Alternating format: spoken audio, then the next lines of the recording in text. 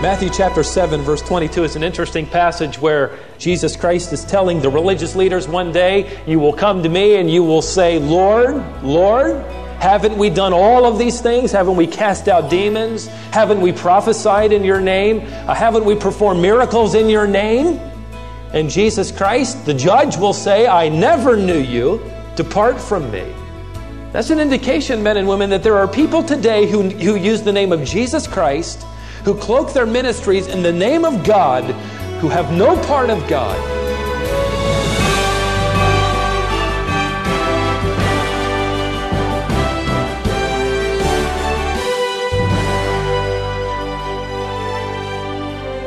God's name is supposed to be magnified and exalted. We're supposed to treat it with reverence, respect, and give it high honor in our worship. But you and I both know that that's not always the case. Sometimes people misuse God's name and take His name in vain. We're going to look at this issue today. This is Wisdom for the Heart with Stephen Davey. We're in one of our older vintage wisdom series called Down from Sinai. Stephen was teaching through the 10 Commandments, and today we come to a commandment that prohibits us from taking the Lord's name in vain. This message is called Posting Guards, Seasoning Words. God is already addressing the way that we talk, and rightly so. If you have been studying with us, you know that the first command had to do with the fact that God is preeminent, and if God is preeminent, then the second thing that would follow is that we worship Him alone, and those are the first two commandments. And if He is prominent, if He is preeminent in our lives, and if He is the only God that we worship, then the third command makes perfect logical sense, and that is, we will address Him correctly. We will use the words that would honor Him. If He is in fact preeminent and prominent, if He is the God I worship, then that will affect our speech. That will affect the way that we talk. But why is this so high on His list? Why would His name be so important in Scripture? And I think it's because whenever you address the name God or Jesus or Christ, whatever it may be, when you address that name, you bring the thought, even though it's for a split second, all of the character and all of the quality behind the name. It is what the name represents. You could go to other countries and find that Yesu is a very common name, Jesus. However, in the context of the believer, in fact, the world will stand accountable to how they use that name because of all that's behind His name when we refer to Him as Jesus or Christ or Lord. In Hebrew times, names were very important. As you well know, they would name their children usually after a quality or a characteristic that they would hope that their child would grow up to be like. They don't name them like so many do today, where you look for that little jingle or something that goes well with your last name or initials that look good on luggage or something like that. You're looking for a name that has something in it that has deep resonance and a quality of character that would hopefully be something the child would live up to. In fact, I was reading the Puritans used to follow along the same thing, and they would name their children usually names. You're probably familiar with that. They would name their daughters names like Charity, which is very common today, very beautiful name. Charity and kindness and hope and faith. And I even read where one Puritan had named his daughter Silence. And I thought, man, did he have a rude awakening about 2 a.m. in the morning? She didn't live up to that. But all of these names are something that they hoped they would live up to. Well, in Hebrew thought, and this is where we're going back to, names were incredibly significant, and God's names are just as and more so significant. And when you use His name, be careful that you don't use it in vain, as the third command prohibits. Does it really matter to God how we use His name? Yeah, in the book of Leviticus chapter 24, verse 11, there's the story of two men who are in a fist fight.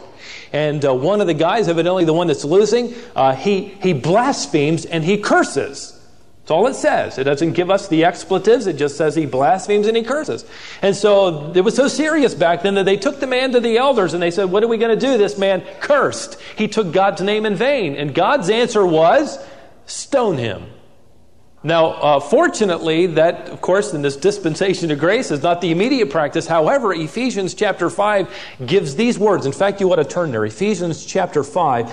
You'll find that this command has just as much serious import today as it did then. Although there is not immediate death, notice what he says in chapter 5, verse 4. He says, "And there must be no filthiness and silly talk, or coarse jesting, which are not fitting, but rather giving of thanks. For this know with certainty, that no immoral or impure person," in the context, what's he talking about? Someone with that kind of mouth. He says that this person who is an idolater has no inheritance in the kingdom of Christ and God. An individual who lives in the name of God is constantly used in vain, as we'll learn later in our study, as a person who is indicating that God is not prominent, that God is not worshipped, and therefore his name is used in vain, indicating he is none of God's. So it is very serious then, and it is serious now. In fact, when we use the name of God, we need to be prepared to worship. I think there are 3 ways today that people use God's name in vain. The first one is commonly thought of when we think of using God's name in vain, and that is profanity. And I've written beside that, using his name in the wrong context. Now, there are 3 types or classes of people who take God's name in vain by the way of profanity. Let me give them to you. The first, I think, is the uninformed. This is the individual who is oblivious to what God has revealed about his name, perhaps a young person who has yet to understand the gravity of what they may be repeating. The reason I know that is because I can still vividly remember an elementary school experience in my own life. When I think I was in 3rd grade, and I overheard some older boys saying some words. And I remember as I heard them and then watched them, I thought, the way they acted, boy, that was kind of tough. That must be big guy talk. And I can remember having a crush on a girl, the only one I ever had, except my wife, obviously. And I thought, boy, this would be impressive if I talked to her that way. And I remember talking to her using the words that I'd heard these guys say. She was not so uninformed. In fact, by the time she finished turning me in, you'd think the National Guard had been called in. I was in very serious trouble. My only defense was, I didn't know. I didn't know what it meant. I did from then on. I could never use that excuse again. It only worked once. But you see, that's the case, I think, with people who are uninformed, perhaps younger people who don't know that God's name is sacred, it is to be sanctified. I really think that this is the smallest of all 3 classifications that we're going to talk about. Because I think in the heart of everybody, the reason they go after God's name, the reason they go after Jesus or Christ, is because written in their heart is rebellion, and they're seeking the highest form that they can, in effect, shake their fist at. But if you are uninformed, after this sermon, you will not be. So you cannot use that excuse. Number 2 would be the uncontrolled. The uncontrolled individual, I think that moment of fury or pain or disappointment, when you smash your finger with the hammer, when you are cut off in traffic, when you are cut out of a promotion by someone else, and those words come out of your mouth, you are uncontrolled. We're not just talking about unbelievers. We are talking about the believer who is not controlled. And it reveals itself in those kinds of situations. In fact, I think that's what David had in mind in Psalm 143 when he said, "Oh God, put a guard at my mouth. Watch over my lips." He's literally saying, post a sentinel at the door of my lips. This means a lot to me because we used to play Little League growing up on the base there in Norfolk, which was a Navy town. And you had to drive your car past that little gatehouse where that military man stood. And he would watch all of the cars coming through. And if you didn't have a bumper sticker indicating you were part of the military, you would be stopped. And he'd lean down and he'd ask what we're doing. And we'd say, we're going to play baseball. And he'd say, go on through. And on the other side was a guard who would carefully watch everyone who would come out. And if you were part of the military, you had to have a pass, or he wouldn't let you out. Isn't that interesting that David is in effect saying, post a sentinel, don't let anything past it, in it or out it, that is not pleasing to you. Watch it carefully, because there may be something let go that hurts the credibility or the security of this base and my character. So he says, post a guard. I don't want to be uncontrolled. In fact, in a later psalm, David will talk about setting a watch over his lips. And it's interesting, the context there. His son Absalom is in rebellion. It is one of the most difficult times in David's life. And it's at that time that David says, God, guard my mouth because I don't want to slip. I don't want to say anything even in this terrible situation that would bring dishonor to your name. So there are the uncontrolled. I believe since we all can fit into that category, I'm convinced of one statement that I read. If we are in the habit of using God's name the right way, we will be less likely to use it the wrong way. It is developing the habit of referring to God and Jesus and Christ in the right context. And that will protect us as we mature in Christ. Never to use His name. That's the last thing that would come out our mouths during uncontrollable moments, perhaps. And then there's the third, and that is the unsaved. And I think that's the person who uses God's name to kind of boast of his independence. J. Vernon McGee, an old commentator who's now in heaven, said that he believed that if you could tape record everybody's conversation for a week and then play it back, you'd have enough evidence to determine whether or not they were a believer. I think that's a biblical thought because in Colossians it says that one of the marks of a believer that sets him apart is his vocabulary. He says, I want you to season your conversation with salt. Someone has calculated that there are 30 conversations a day that you get involved in. 30,000 words. Every year, you and I write 100 books, 200 pages long each. Which means that you and I are authors. We are rapidly filling up a library of our words. And when we come into contact with Jesus Christ, we change perspective. And the thing that sets us apart from the unbeliever is the way that we use words, and especially how we use His name. I cringe at someone who says they know Jesus Christ, and then I hear them use God's name in vain. In fact, to me, that is a red flag.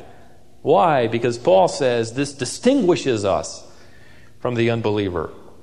It's interesting, if you study the life of Peter, you remember when he was by the campfire warming his hands? He was about to deny Jesus Christ, and you remember that servant girl recognized him and said, hey, you are part of them.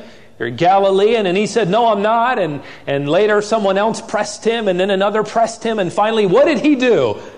He cursed. He swore. He called down curses. And isn't it interesting that no one else ever accused him of being part of the band that followed Jesus Christ? That did it. Street talk took care of any further accusation.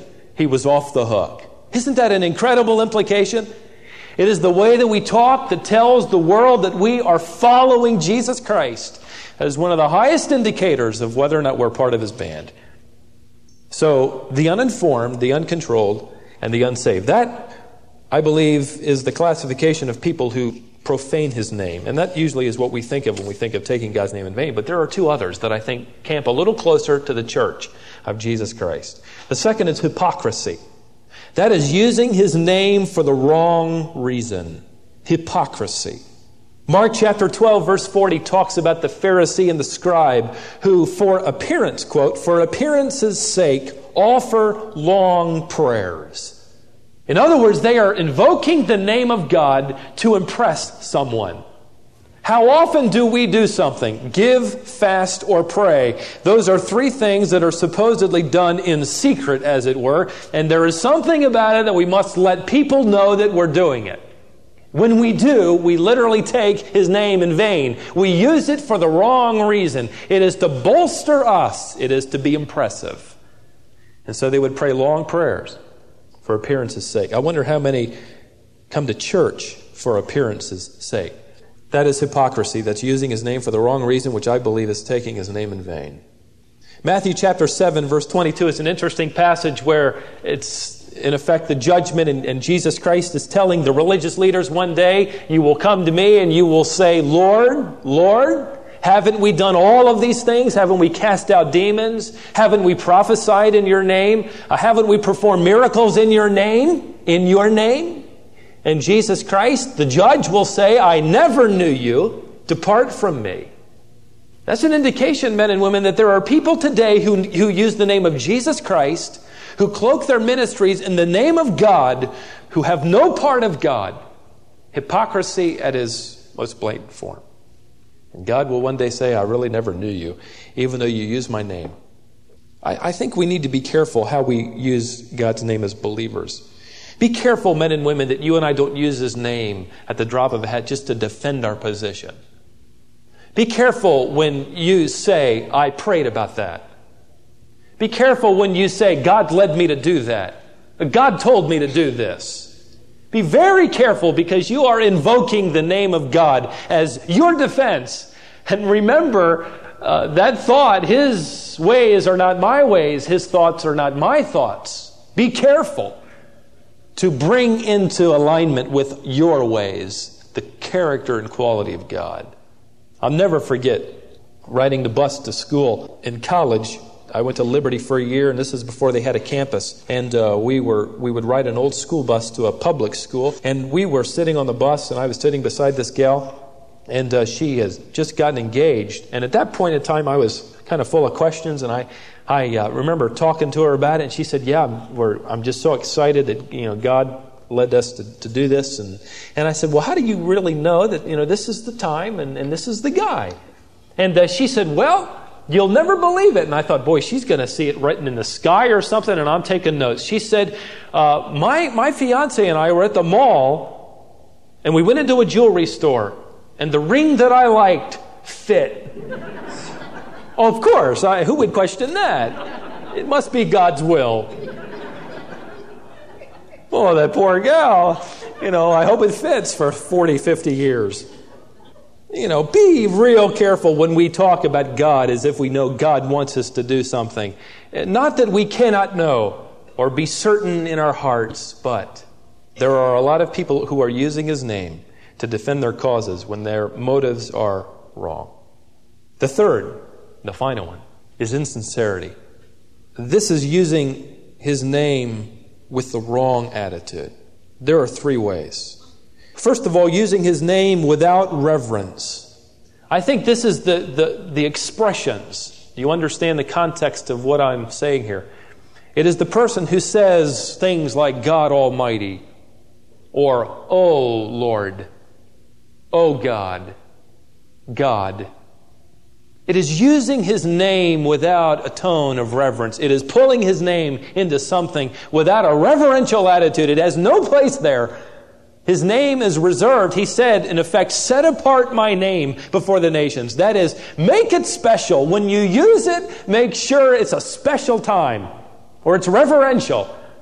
It isn't a slang word. It is somebody's name.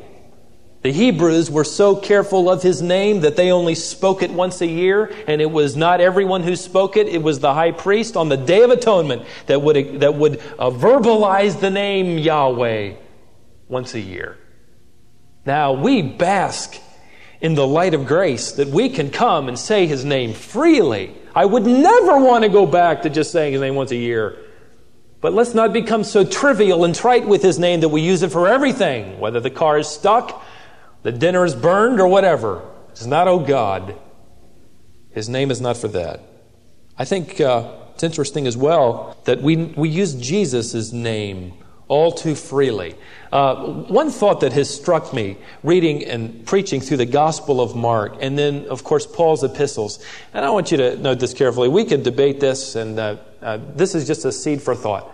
It is a rare thing for someone after the resurrection of Jesus Christ to use just the name Jesus. Pick that up. You read the epistles, and it is always the Lord Jesus. It is always Jesus Christ. The Lord Jesus Christ. I think there is a subtle implication there that these men knew, now He is resurrected. Let's attach to His human name, His deity. Let's be very careful. It isn't, hey Jesus. It is Jesus Christ. It is the Lord Jesus.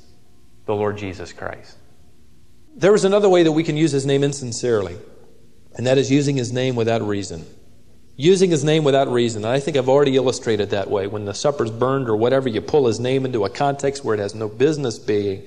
There's just no reason to use His name like that. Develop a habit. In fact, husbands, wives, kind of nudge each other and check each other when you say that around the house. If you do, say something else. Say your wife's name, oh Cindy, or whatever. That'll go far. Don't say his name. That'll straighten you guys out. Then the third, and I think this is fairly important, using his name with repetition. It's interesting in the pagan context, whenever they wanted to get the attention of their god, they would repeat his name over and over and over again. You remember when the prophets of Baal were on the mountain, they repeatedly called out his name. You remember when the Ephesians repeatedly called out, "Great is Artemis," or "Diana." "Great is Artemis," or "Diana." You know, they constantly said that, trying to invoke her attention, trying to get Baal's attention. We don't go to somebody to get their attention and say, "Hey, Joe. Hey, Frank. No, that'd be silly. Be careful. There isn't anything pietistic about his name. It isn't a magic formula. And I think it is used irreverently if it's used as some kind of formula. If I repeat it over and over again, maybe I'll get his attention. He isn't deaf. He heard you the first time. I think that's a very irreverent use of his name. Using it without reverence, without reason, and with repetition. Now let me give you 3 things about his name that never change by way of application. Number 1, reverencing his name is our highest purpose. Psalm chapter 34, verse 3, David says, "Oh, magnify the Lord with me. Let us exalt his name together." In fact, one of the corporate pursuits of Colonial Baptist Church is that we can magnify his name together. Come, let us exalt his name together. Let's set this name apart. Let's give it a special place. Let's use it in a special way of worship. It's one of our pursuits as a body of believers. Secondly, representing his name is our honored position. Let me read you this passage, 2 Corinthians 5:20, from the Amplified. He says this, "So we are Christ's ambassadors." That is, we represent his name. God making his appeal, as it were, through us. We, as Christ's personal representatives, you for his sake to lay hold of the divine favor now offered you and be reconciled to God. You know, isn't it interesting that we go in the name of Jesus Christ as his honored ambassadors? Third, revealing his name is our heavy pursuit. The third command in Exodus chapter 20, verse 7, where he says, "Do not take my name in vain," is much more than prohibition. It is much more than saying, don't do something. He is going far beyond that, I believe, in saying, set it apart, reverence it, reveal it, represent it. Give it something other than a commonplace position. Give it a special place. We don't only reverence it, represent it, we try to reveal it. Matthew chapter 28, the Great Commission says, "Go and make disciples of all nations, baptizing them in the name of the Father, the Son, and the Holy Spirit."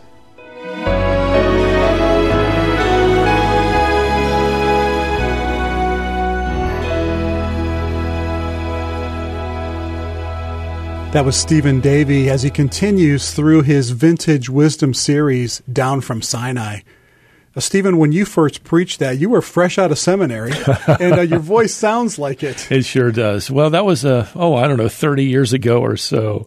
And God has continued to bless his word over these many years. You know, Scott, this is an important time, actually, when you mentioned seminary. Made me think of the fact that we're registering now for fall classes at Shepherd's Theological Seminary. That's right. Shepherd's Seminary is a fully accredited graduate school training men and women for a lifetime of Christian service. Registrations are now taking place in earnest. God is choosing to bless Shepherd's Seminary with tremendous growth. And, if you're listening right now and you've wondered, could I take an online course right from my home that's accredited? Yes, you can. Could I earn a degree online? Absolutely. Or maybe you'd like to move here to the Raleigh-Cary area in North Carolina. And if you're a Wisdom listener, we actually have something that you've worked on, Scott, in recent days. Yes, we do. We have a discount code that you can use to receive a free application to Shepherd's Theological Seminary. When you go online to fill out your application, if you use the discount code WISDOM, your application fee will be waived. Now, Stephen, in addition to moving here to Cary, there's also other locations where you have campuses. Right. We have teaching sites, one in Tampa, Florida, one in Laramie, Wyoming, and one in Bryan, Texas. And then, of course, we have students right from their home who take courses online through Zooming. Now, these are live, interactive courses. Every class I teach, by the way, I teach creative Bible teaching. I teach pastoral theology. I can see that student on my laptop, and he can see our class. He can wave his hand at me, and I can answer his question.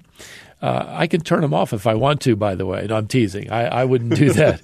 But it's live interaction with our students, which makes a tremendous difference. You're not watching a DVD, friends. You're not watching something that was recorded 3 years ago. This is live Zoom, and all you need is a computer that has that little camera built in, and you're live right in that classroom with me. It might be that you just want to take a class or two, or as Stephen said, you might want to pursue a degree. But if you want to go deeper in your study and knowledge of God's Word, we really encourage you to think about Shepherd's Theological Seminary. If you go to our website, you'll find us at wisdomonline.org. Scroll to the very bottom of that page, and you're going to see a link to Shepherd's Theological Seminary. So again, just go to wisdomonline.org, scroll all the way to the bottom of that page, click on the link, and you can learn more about that school. And don't forget that discount code. If you decide to apply, use the word wisdom, and your application fee is going to be waived. Scott, I find it interesting, by the way, that 10 to 15% of our student body at Shepherd Seminary comes from listeners to Wisdom.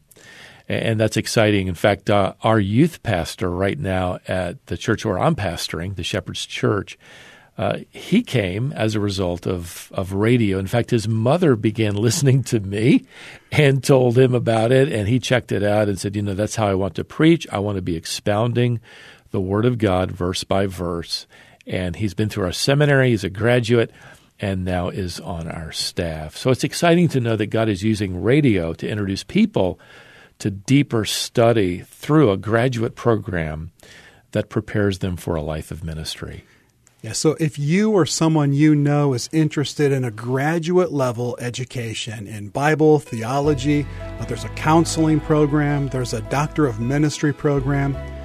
And again, you can do this in pursuit of a degree or just take a class or two. But visit wisdomonline.org for information. Well, we're so glad you joined us today. We're going to go back to the vintage version, Stephen, of your voice as we continue through this series next time. Come back and join us for that, right here on Wisdom for the